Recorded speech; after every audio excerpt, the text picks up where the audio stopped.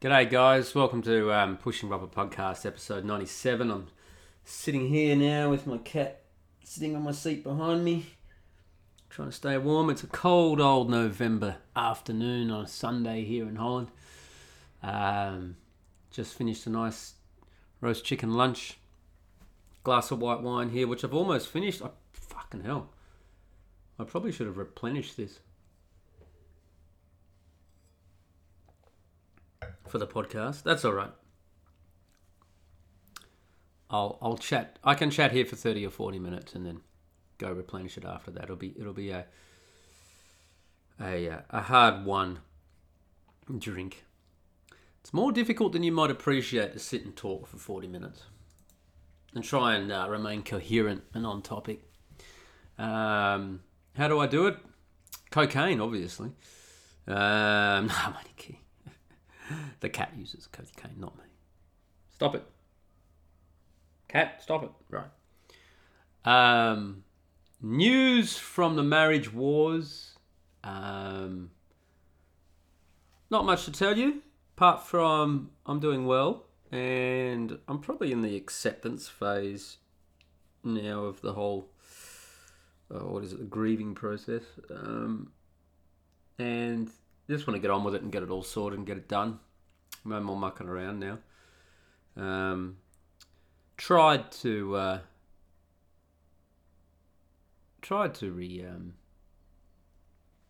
recover the situation, but there's stubborn women, and then there's Dutch women, and then there's my ex-wife.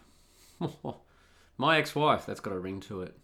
But I'm doing well. I'm sure there's going to be bad days down the line, but it's been 5 weeks now, more or less, and okay, it is what it is. It's all fine.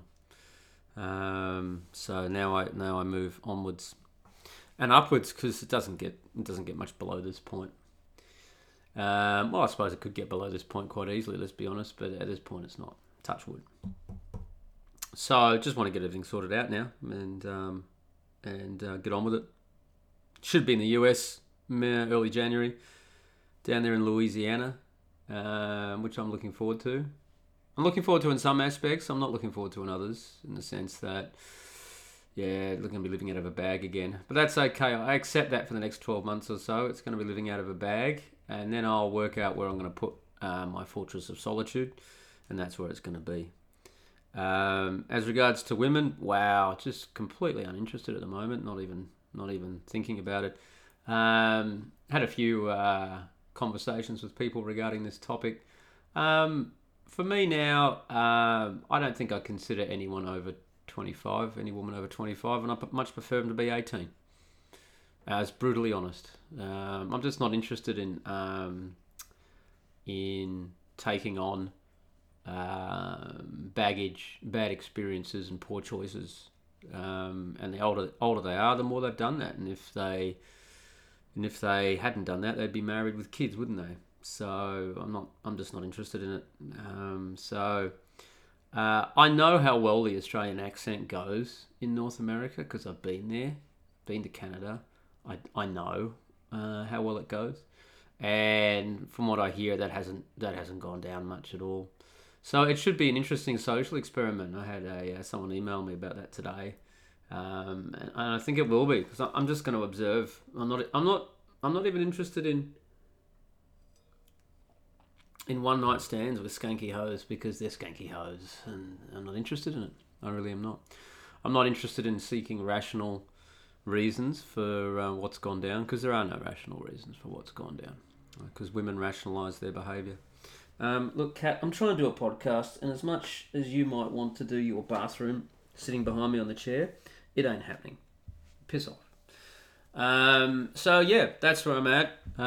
That's going to be the next 12 months.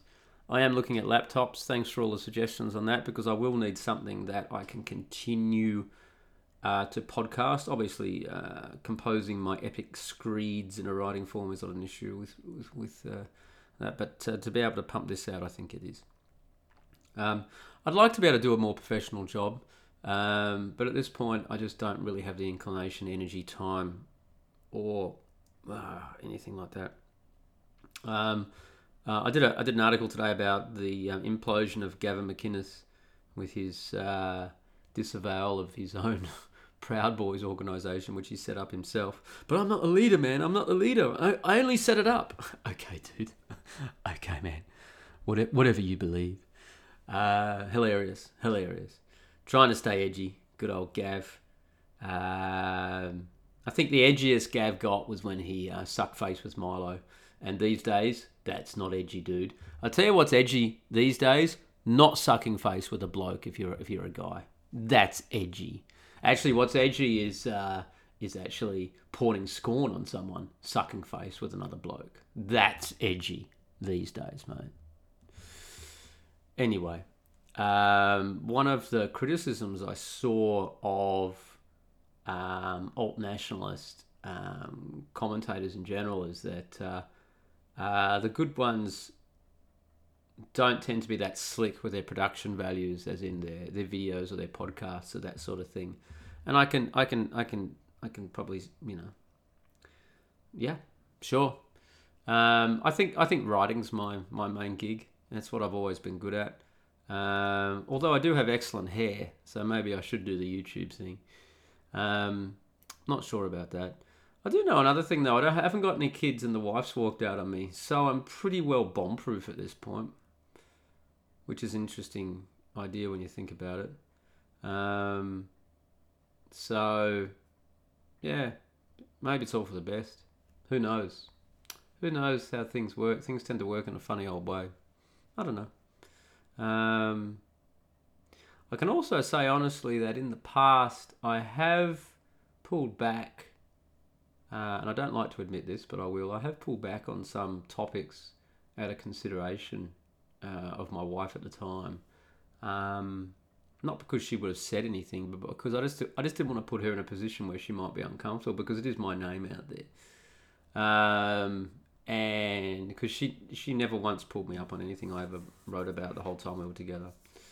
So that's, I think, blessing in disguise. Who knows, guys? Who knows? So yeah, that's that. I had a interesting day yesterday. I had a great day yesterday. I had the best day yesterday that I've had since I've been in Holland, and one of the best days ever.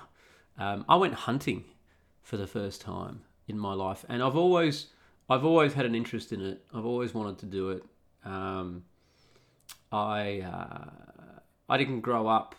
I grew up in a urban environment, so it was never really an option for me. And the gun culture is not a big thing in Australia generally, and definitely not post 1996.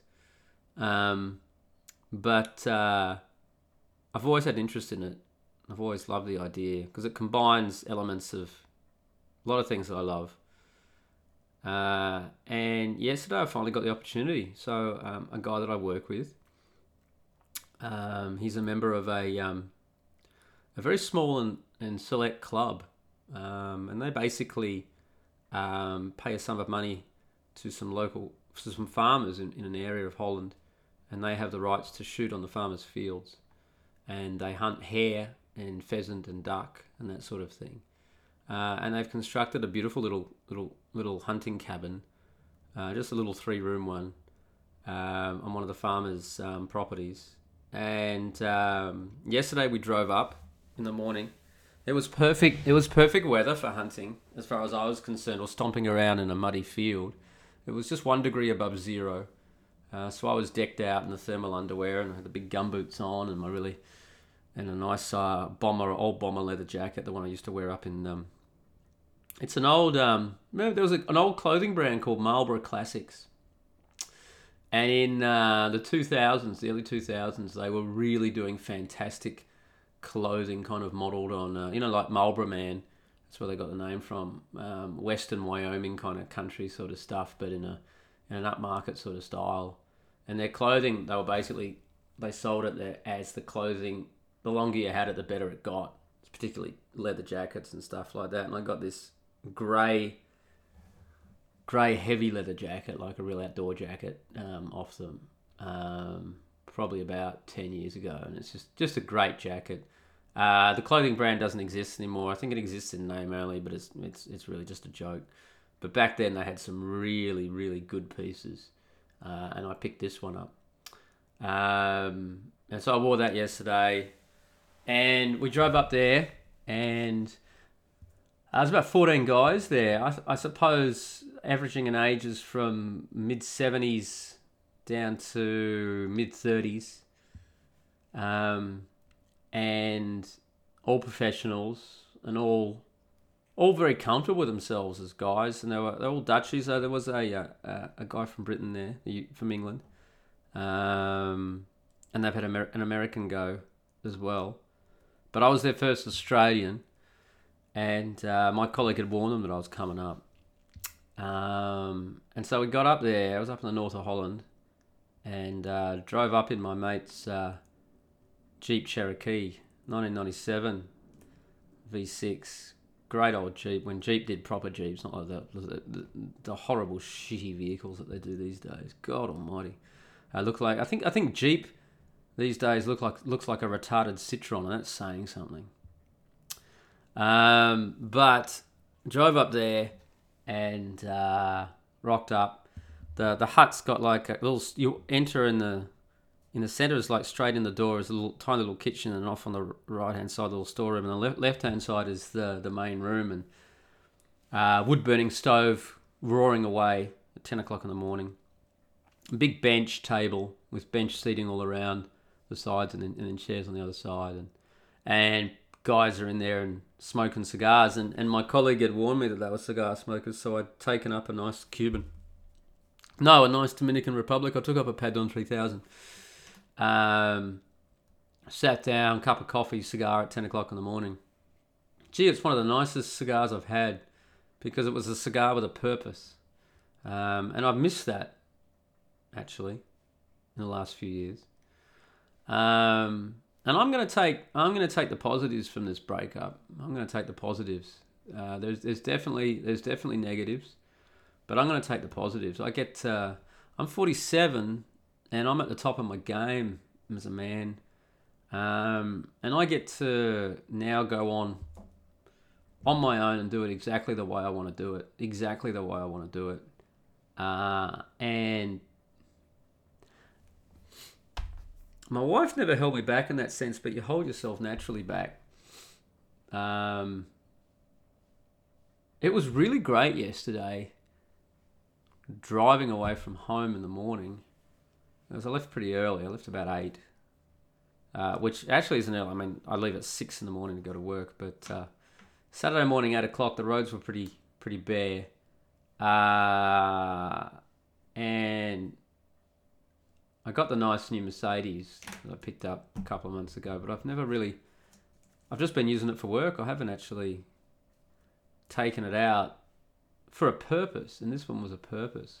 So I had to drive up to my colleague's house, which is about 40 minutes away from me. It was just really nice to be out on the road in a nice car with a purpose. Going to do my first hunt. Better than that. Anyway, we rocked up there and sat down, pulled out a cigar, and there's a really old guy. He's an old oil and gas welder, and he's a real character. And I could tell right from the outset he was the guy that I had to get on with. He was the guy that was going to decide. And he wasn't even a shooter, he was a beater. But he was the head beater, and he knew exactly what. The beaters are the ones that flush out the game for the shooters. So very important for what's going on. And I knew that I had to have him on side. And so what I did was I didn't push it. I just polite, affable, comfortable. Definitely not mouthing off. Definitely not big moding myself, but not sitting there silent in the corner either. It's a balancing act. You're amongst professional men who are comfortable with themselves, and you're in their environment. I was a guest. It's always a nice little challenge, this one, and I enjoy it. And it went very well. We got on famously. By mid-morning, he basically started offering me cigars, and at that point, I knew all was well in the world. So we went out and we were hunting hare. So we drove in a convoy down about a kilometre away to a paddock and pulled up, and the older shooters, I think there were more shooters than beaters. I, of course, was a beater because A, I don't really know how to shoot. I've never been taught, I've never learned. And B, getting your license in Holland is quite tricky. You've got to, it's about a 10-month course, and you've got to do a full exam, theoretical exam on every tree, plant, bush, shrub, bird, animal, dropping, weather pattern, you name it. And it's all in Dutch. You can't do it in English.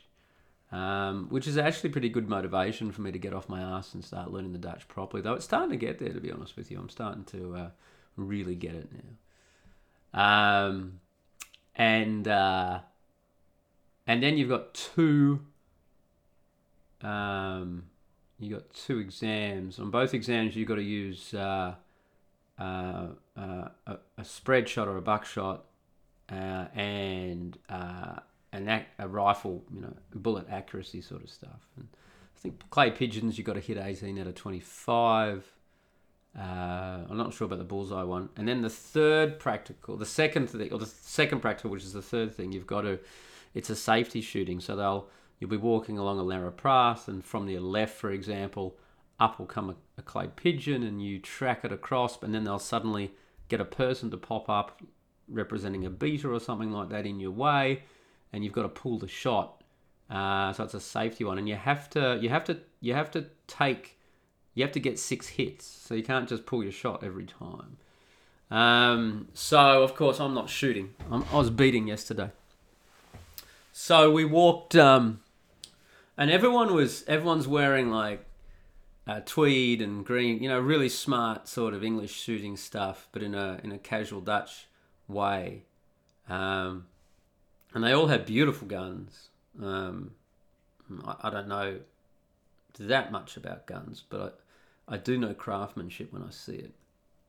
And these guys had lovely weapons.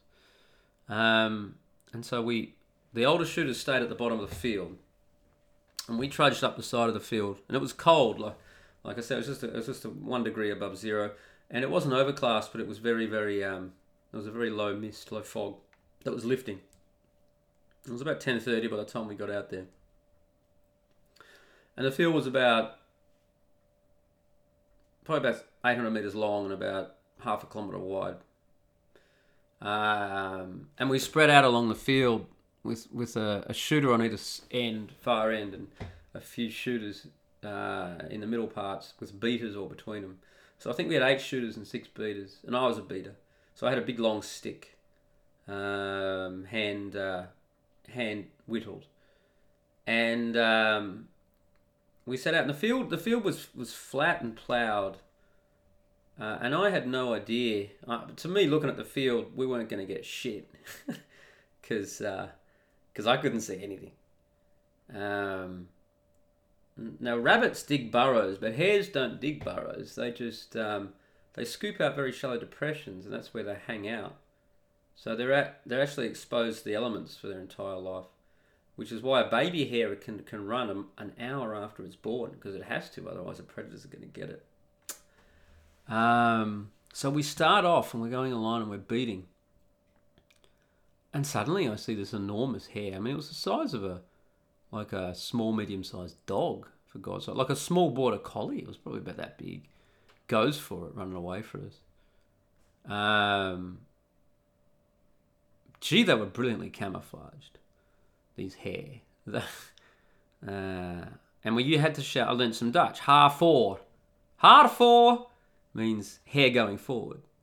You've spotted one. And you'd point with your stick, with your beating stick, in the direction. And at one point, I'd been looking at this mound on the ground, probably for a few minutes, probably about 5 minutes as we got closer and closer, and it just struck me as being a bit weird, but I hadn't pinpointed it yet.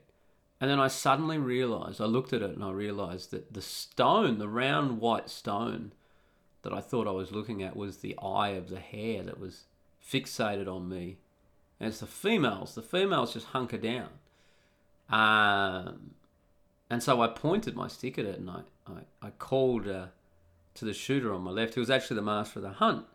And I called him. I said, it's not half four, but there's there's a hare right there. And picked up a bit of, one of the other guys picked up a bit of dirt and threw it in its general direction. And sure enough, bang, it was off. So that was good. So I proven I had a good eye. And we walked very slowly across the field. We took it very, very slowly indeed. And they bagged 4 hare on the first walkthrough.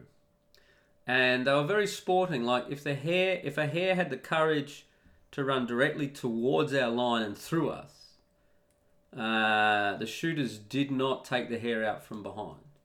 If the hare got through, then the hare was allowed to go, because the hare had the guts to do it.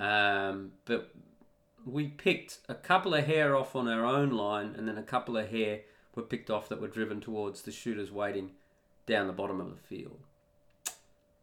So that was a lot of fun. And then it was about 1 o'clock, and we stopped and they opened up the side of the cars, and one of the guys had prepared a lovely bouillon soup, chicken and mushroom soup with just the stock, just the broth, with star anise, 5 spices and some other herbs, and it was lovely, just the right temperature, nice and hot, and we drank that down and ate big clumps of cheese and sausage, and then we headed up to the very next field.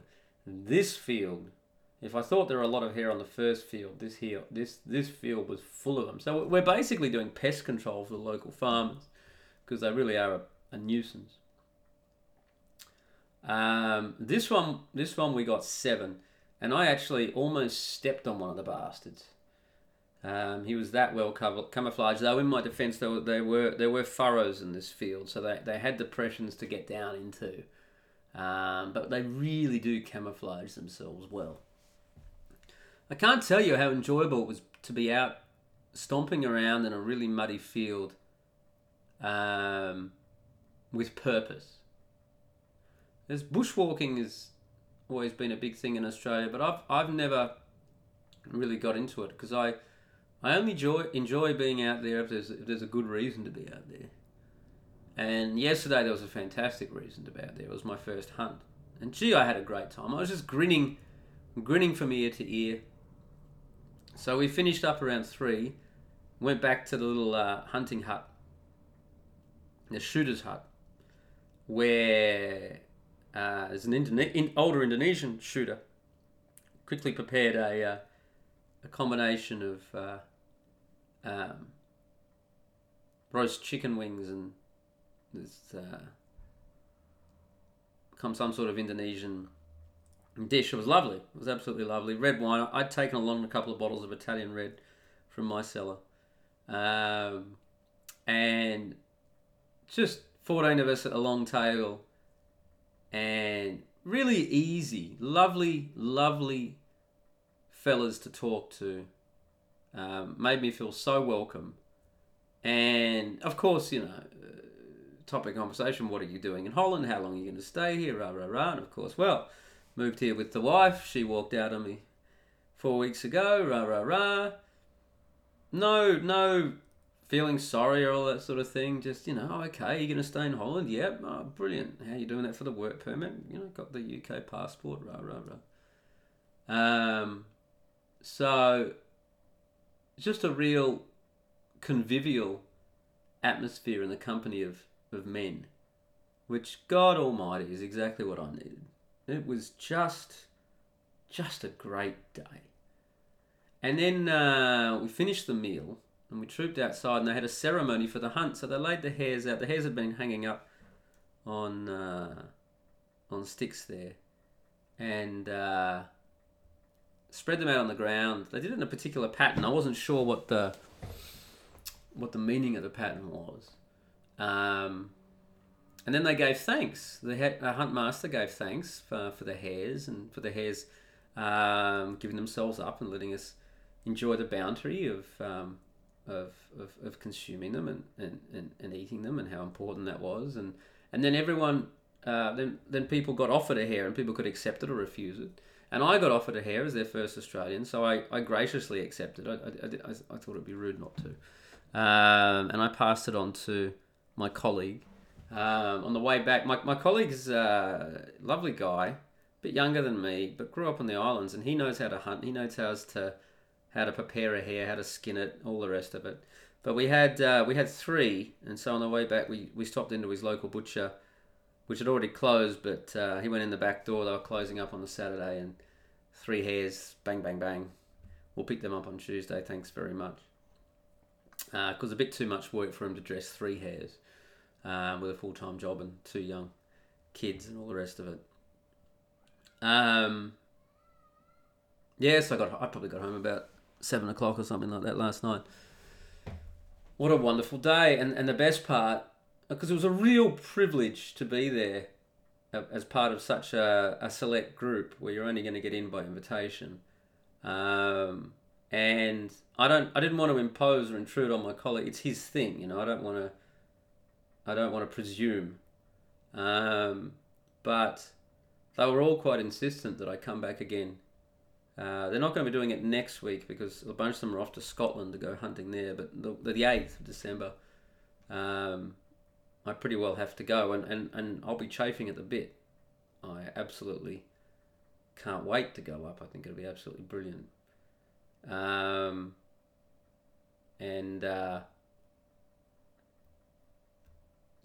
were really, really insistent that I come back, which is really nice, really, really nice indeed.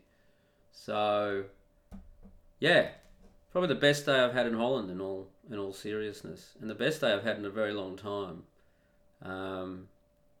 In the company of other men who are quietly confident in everything they've achieved in life. Out in the outside, in the beautiful Dutch landscape. I love the Dutch landscape. I really rate it. I think it's incredibly underappreciated. Just how good it actually is. Beautiful landscape, and it was just wonderful to be out there in the cold. Love the low temperatures. Just love stomping around in low temperatures. There's nothing quite like it. That's one of the real drawbacks of Australia. You can go bush as much as you want, but when you're stomping around in 40 degrees Celsius, it does wear thin very quickly, let me tell you. But 1 degree above zero, that's about perfect as far as I'm concerned. As long as you dress for it, of course, which I was. So, great fun. Just great fun. And yeah, I went on my first hunt. Brilliant. So that was my day. That was my day yesterday. Any of you with a hunting background, feel free to. I'm sure many of you do. Feel free to chime in the comments, and I think I did okay as a beater. I did well. I kept up enough noise and movement, and watching very carefully and calling out half or as often as I could, and not getting in the way of the shot, which is also very important. You've got to stay in line, and make sure you're not putting yourself moving away that you direct the hare that's running towards you towards the shooter, so they get that beautiful running arc shot where they can tumble the hare down into the ground, shoot it in the head, and then you got no steel pellets through the rest of the body. So I think I did okay, which I'm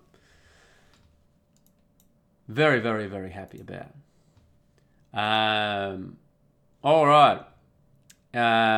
So I just want to go to a comment. I did on my blog. I did a piece, "Fathers Teach Your Sons," this week about how the importance of fathers to teach your sons, and the fact that the boomer generation didn't do that. The boomer generation's fathers not only didn't teach their sons, but then mocked them when their sons didn't know how to do stuff like look after the family car or something like that. And it got a lot of comments and a lot of good comments, a lot of people in agreement. And there was a comment by Gunnar Q, who took it the next step. And I thought this was really interesting. So I want to read his comment and we'll talk about it. My dad was a good provider but didn't teach me much in life skills. I don't blame him. He didn't have many of those skills to pass on, and I was smart enough to figure out almost everything but girls. What hurts me is the same attitude as in the boomers not passing on skills, replicating itself in the business world. I was 28 years old before getting my first full-time non-seasonal job, and that hurt. I made the mistake of training for a career in insurance when the industry was trying as hard as it could to justify its endless H-1B visa abuse, and a white male wanting a job with them was a problem to be concealed, as I found out in hindsight.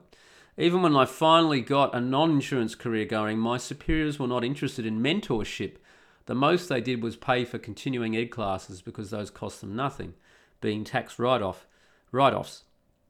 Even today, as a fully credentialed professional, I wish I could occasionally take a potential problem to somebody more experienced just to ensure it doesn't turn into a real problem, or get experience in the profession other than my specific day-to-day tasks. I can teach myself out of a book, that's great, but when it comes to dealing with other people and avoiding the pitfalls of inexperience, book learning is not enough. Someday I'll be thrust into a position of real power with a patchwork background of incredible skill and unjustifiable ignorance, and praying to God to help me swim, because if I can't make it work, then nobody can. It never seems to occur to, quote, those of a certain age, unquote, that I'm going to replace them regardless of their plan to work forever. Whoever even wants to do that, I hope when I'm 70 years old I get to spend half my day training my successors and the other half lounging on the beach while they make me money. I want to train the next generation. There's no greater honour for a Christian than to be a critical influence in the life of an immortal soul while he's young. I can't have children, but I can still have apprentices. But the workplace boomers want to work 60 hours a week until they keel over at the desk with no successor. At least during all the economic slumps, I've learned to wander outside and enjoy life. Even among my peers, I'm the only guy who takes vacations. I just thought that was a great comment. And it's so true, you know. What the boomers are doing in their private lives with their families, they do in their professional lives as well. And I'll take it one step further. The boomers in the professional lives have practiced what I call salting the earth behind them. So as the boomers have progressed through the stages of their careers, up the steps of the ladder, once they've got through, in general, a certain phase, maybe they've been at the point where they're contract supervisors or something like that, but now they've stepped up to a higher managerial position, then what they do is they salt the earth behind them. And they do that by not mentoring the guys behind them, and even worse, once they're free and clear and onto the next stage, they farm out those roles to consultancy, to external firms. They literally salt the earth behind them. The boomers professionally have been climbing a ladder that's always existed, but as they've climbed the ladder, they've cut the ladder off behind them so no one else has the potential to climb up as well. And this is most prominent in countries that follow the American managerialism style of management. And Australia has adopted the American managerialism style completely, which is a great shame. And the American managerialism style is one of hierarchy. And the higher that you are on the totem pole, then the better you are. And what better way to never be threatened than to chop the totem pole off below you so no one can get you. And this is why the whole H-1B visa abuse has been going on, because it benefits them in multiple ways. And the biggest way it benefits them is no competition. No one from Generation X who's coming up to take their job, because how can they when they've eliminated that position below them? And they've done this every step of the way. It's absolutely amazing when you look at it. Absolutely amazing. Horrific. They really are the most selfish generation in history, and I am rising in my contempt of them. A year or so ago, I was not nearly as contemptuous of the boomer generation, and I was a little little bit hard on people who were, but more and more and more, I'm starting to really open my eyes to how bad they are. You know, as Vox Day said, it was a running joke that that boomers eventually would run around saying that 70 is the new sexy, and then they went and did it. They're going to be in a real shock when they're in nursing, in a position to be looked after, because no one is going to want to fucking look after these guys.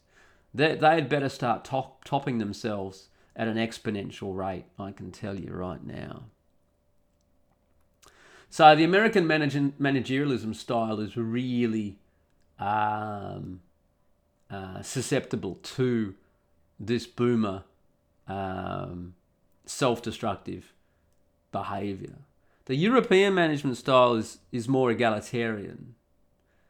So to give you an example, all right, if you're American or Australian, if you're Anglo-Saxon basically and listening to this and you're wondering what mainland European managerial style is like outside of France, because France is I'm talking Northern European. I'm talking Germany, Holland, up into Denmark, that sort of thing. And that's basically an egalitarian style. So a typical manager here, say you're a new employee, been employed, you've got a company, you've been employed, rah rah rah, and you have a sit down with your new manager, and the manager says, "This is what I expect of you as an employee." And so far, so good. But what the Dutch manager will do then is turn around and say to the employee, "And what do you expect of me as your manager? What is your expectation of me?" That's what they'll say. And it's a very egalitarian way of working. The Italians don't have it. The Italians are a kind of a crossbreed mutant mix where your profession becomes your identity, in the sense that I was called, because I was an English consultant, kind of doing high-level work with companies there. I was and doing a lot of training and teaching and that sort of thing. I was known as professore, professor.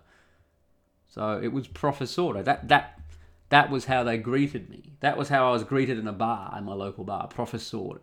Everyone knew what I did. So a doctor would be dottore. An engineer would be ingegnere. A lawyer would be avvocato. That's the greeting. You know? So it's hierarchical in a different way. But the boomers in the American managerial style business world have absolutely salted the earth behind them in every sense. The very idea of a boomer mentor is completely alien. The last thing that a boomer is going to be is a mentor.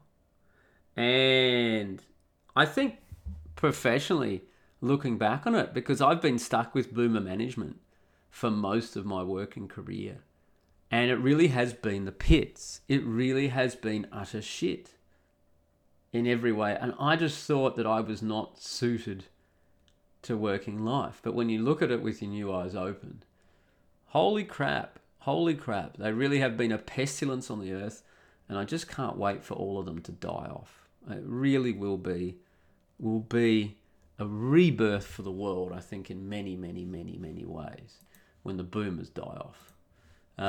People will be lining the streets singing hallelujah, is all I can say. So there you go. Thanks, Gunnar Q, for that great comment. Absolutely brilliant. The comments on the blog have been going really well. I've been getting we've jumped up on the number of comments. More and more people are commenting, which is great. I had someone email me today with the observation that, you know, they're talking about a specific article and how a lot of the commenters had missed my point.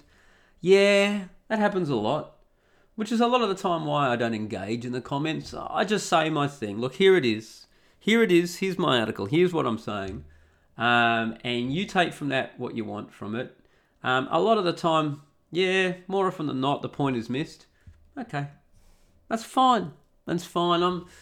I'm past railing at the world. If you get my point, you get my point. If you don't get my point, you don't get my point. But I'm grateful for every comment, and it's gratifying to see. So thank you. Shout outs, Captain Capitalism, over at Aaron Cleary over at captaincapitalism.blogspot.com. Arsehole Consulting, YouTube channel, multiple podcasts, the Older Brother podcast, his standard podcast, lots of books, The Bachelor, Pad Economics, Curse of the High IQ, Enjoy the Decline, Batman's Guide Out of Poverty. He's definitely written a lot. Apparently he's got a new book coming out. He's been a huge continual support for me. I hope to meet up with Aaron when I get to the States. Check out him and give him your support. Book sales for me have gone well this month. Jumped up a bit. There's been like a bit of a gradual, steady decline. But they've jumped up for November. I'm doing probably the best month in a long time. So thanks for all of that. Hey, remember to leave me a review. Good, bad, or indifferent. Follow my podcast. It's always most appreciated. The numbers add up. Follow the blog. That's always appreciated. The numbers add up. Pick up my books. Pushing Rubber Downhill, A Journey to Manhood via Whitewater Adventures, or Run Gups Pull Cones, A Whitewater Adventure in the Italian Alps. I will not be writing any more books about my life. That's done. I have 2 books in the pipeline at the moment, and I'm finding that I have more time for them now for various reasons. So next year I plan to have both of those books out. One is a non-fiction book and one is a fiction book. My first fiction book I'm going to publish, which is on a pretty cool subject, I think. Maybe I'll get a publisher to publish it. Who knows? We'll see what's going on there. So thanks for tuning in, guys. I hope you enjoyed this episode 97 of the Pushing Rubber podcast. Have a great rest of the weekend to all of you. Have a great week. And I'll talk to you again next week. Bye for now.